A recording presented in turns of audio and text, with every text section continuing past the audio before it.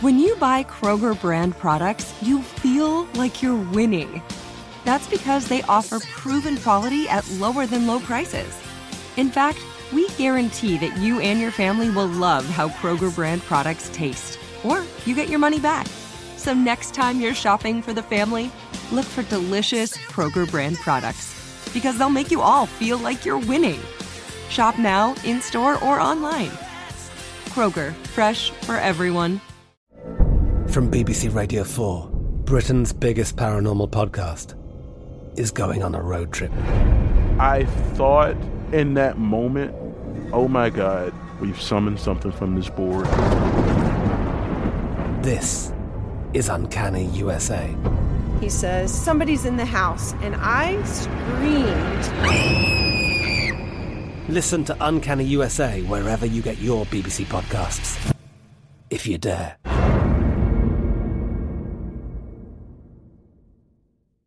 Xfinity has free premium networks for everyone this month, no matter what kind of entertainment you love. Addicted to true crime? Catch killer cases and more spine-tingling shows on A&E Crime Central. Crave adventure? Explore Asian action movies on Hayya. Searching for something extreme? Check out skating, snowboarding, and more on Fuel TV Plus, the global home of action sports. And find crowd-pleasing bops on iHeartRadio's Hit Nation playlist. There's new free shows and movies to love every week. Say free this week in your Xfinity voice remote. Hey everyone, this is Jodie Sweetin from the podcast How Rude, Tanneritos. I've been needing a quick getaway with my family, and the 2024 Hyundai Santa Fe is the perfect vehicle to take us there. It has standard third-row seating, so I'm able to pack my entire family, plus pets, in the car, while also having enough room for our camping essentials. Available H-Track all-wheel drive will get us through any dirt trails, and available dual wireless charging pads will ensure we never have to worry about getting stuck with a dead phone in the middle of nowhere. Visit HyundaiUSA.com or call 562-314-4603 for more details. Hyundai, there's joy in every journey. This Day in History class is a production of iHeartRadio.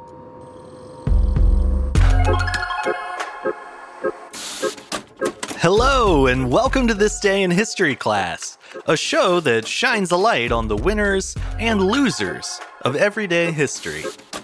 I'm Gabe Luzier, and today we're looking at the origin of one of the most polarizing board games to see who's really to blame for Monopoly.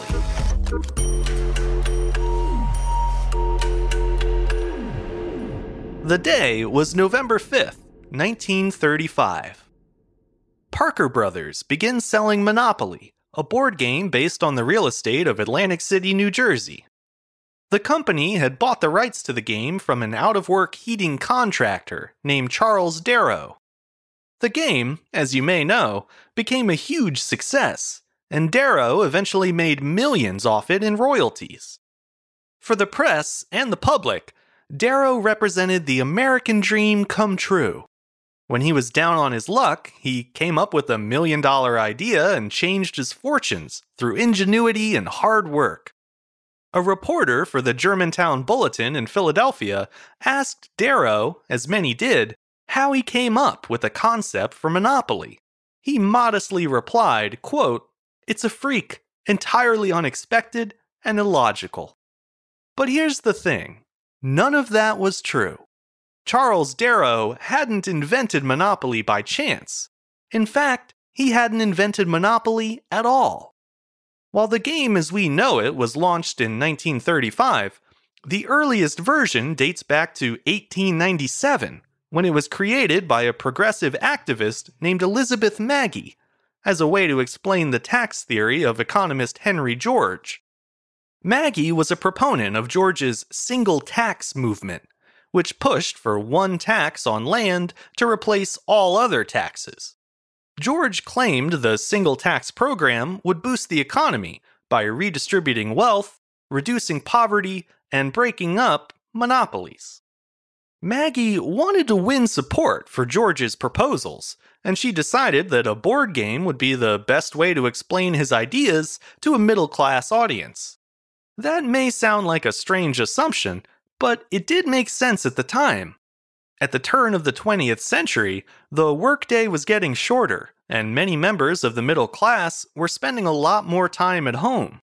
playing board games became a popular pastime, and a lot of people started making up their own elaborate games to share with their family and friends. Maggie used the homemade board game trend as a kind of Trojan horse for getting Henry George's ideas into her neighbors' living rooms. At first, Maggie worked on 2 different versions of her game while living in Brentwood, Maryland. The first would feature gameplay based around George's anti-monopolist proposals, and the second version would feature monopolist gameplay, where players would compete to own as much property as possible until they had driven everyone else bankrupt. In the end, the monopolist game was a lot more fun to play, so Maggie focused on that version. In 1903, she submitted it for patent under the name The Landlord's Game. It was a little different than the Monopoly game we know today, but all the core features were there. The original game was played with fake money that the players used to pay rent and taxes and to purchase property, which was granted in the form of a deed. Players moved around a board, earning and losing money depending on where they landed. There was a railroad space on each of the board's 4 sides, and the public parking and jail spaces were tucked in the corners, just like they are today. And lastly, the game ended when all but one player ran out of money. To produce and market her game, Maggie partnered with a New York firm. The deal made her barely any money, but it accomplished her true goal, which was to get ordinary people thinking about economic policies. The Landlord's Game was especially popular in the northeastern United States, where it was a big hit on college campuses and in Quaker communities. By now, you might be wondering how Charles Darrow got the credit for Elizabeth Maggie's game. The answer goes back to the proliferation of board games that I mentioned earlier. When a board game got an official release, like Maggie's had, lots of people would rip off the design and make their own copies, either to keep for themselves or to sell. By the 1930s, there were multiple different unofficial versions of the Landlord's Game, many of which had slightly different rules or features. Some versions even went by the name Monopoly. Sometime in the early 1930s, Charles Darrow and his wife Esther played one of these copycat versions while at a Quaker friend's house for dinner. Darrow had never heard of the game before and thought it was genius. He asked his friend to write up all the rules and details so he could make a copy for himself. But Darrow's real goal wasn't just to have a good time. Like countless others, he and his family had been hit hard by the Great Depression and would do almost anything to escape their dire straits. To that end, Darrow took the modified version of the game, made by the Quaker community, and began selling his own homemade sets of the game.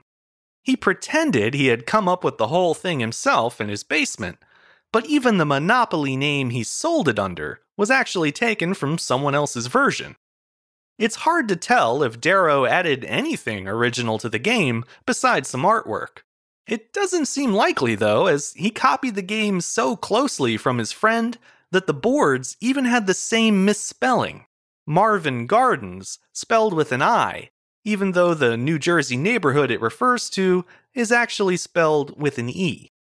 Despite it being a completely stolen concept, Darrow pitched the game to Parker Brothers in 1934, but was rejected.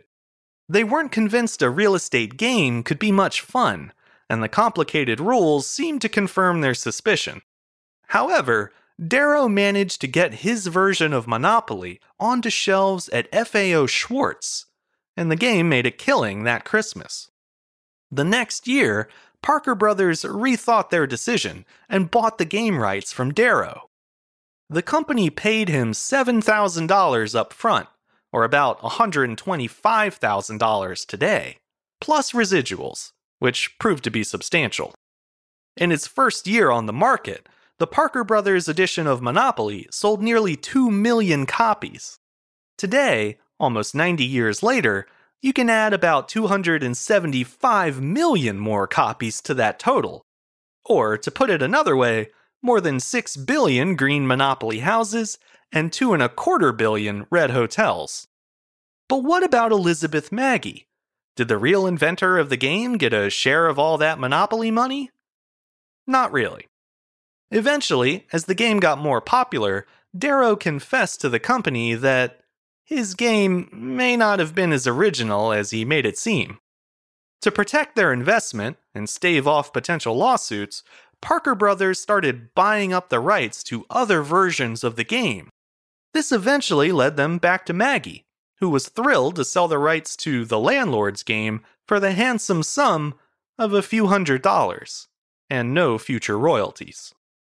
One of the shadiest parts of the story is that Maggie had no idea about the success of Darrow's Monopoly when she made the deal with Parker Brothers. She eventually figured out what was going on, but by then, it was too late. As Charles Darrow grew richer off the game's success, Elizabeth Magie and her role in its creation were all but forgotten. She died in 1948, and it wasn't until 25 years later that the world would hear her name again. In 1973, an economics professor named Ralph Anspach became embroiled in legal trouble with Parker Brothers over his creation of a game called Anti-Monopoly. He started researching in the hopes of finding something to weaken the company's hold on the rights to Monopoly. His search led him to the story of Elizabeth Magie and the true history of the game's authorship. It took about a decade, but Anspach eventually won in court and was allowed to keep selling his game. Today, the Monopoly and Parker Brothers brands are owned by Hasbro, which acquired them in 1991. The company continues to downplay Maggie's role in the game's development, insisting that full credit for the official Monopoly game belongs solely to Charles Darrow. Elizabeth Magie deserves credit for her ideas, but I don't think she'd be surprised that it's still being denied to her nearly a century later. We don't think of Monopoly as something with a message, but in her original conception, the game had one, and it still has some relevancy today. As she wrote in 1902, quote, "It is a practical demonstration of the present system of land grabbing, with all its usual outcomes and consequences. It might well have been called the game of life, as it contains all the elements of success and failure in the real world." I'm Gabe Luzier, and hopefully you now know a little more about history today than you did yesterday. You can learn even more about history by following us on Twitter, Facebook, and Instagram at TDIHC Show. You can also rate and review the show on Apple Podcasts, and you can let me know your favorite Monopoly token by writing to thisday@iheartmedia.com. Mine is the wheelbarrow. Thanks as always to Chandler Mays for producing the show, and thank you for listening. I'll see you back here again tomorrow for another day in history class.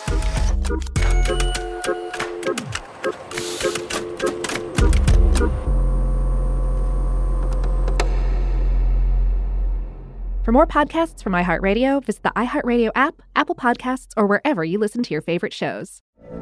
From BBC Radio 4, Britain's biggest paranormal podcast is going on a road trip. I thought in that moment, oh my God, we've summoned something from this board. This is Uncanny USA. He says, somebody's in the house, and I screamed. Listen to Uncanny USA wherever you get your BBC podcasts, if you dare.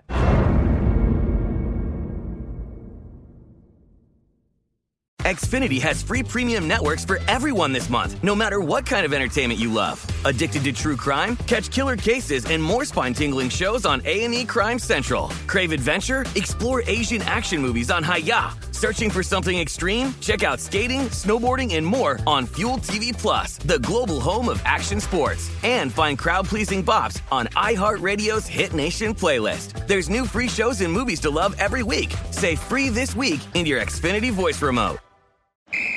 Ready? Let's go. Give me a vacation. Vacation. Give me a golf course. 70 courses. Let's get a water sport. Paddleboarding. Can I get excursions? Whale watching. Time for chill vibes. Beach yoga. How about a tour. Balboa Park. Give me a dolphin. What's that spell? San Diego. If you're happy and you know it, San Diego is the place to show it. Book your trip at sandiego.org. Funded in part with the City of San Diego Tourism Marketing District Assessment Funds. We are the voice of NASCAR. The green flag is in the air, and we are underway. The Great American Race. The Motor Racing Network. NASCAR Cup, Xfinity, and Craftsman Truck Series Racing live on your hometown radio station and MRN or NASCAR.com. Martinsville, Talladega, the Chicago Street Course. We have the side-by-side action and last lap passes for the win. Photo finishes. Ryan Blaney will win. The voice of NASCAR, the Motor Racing Network.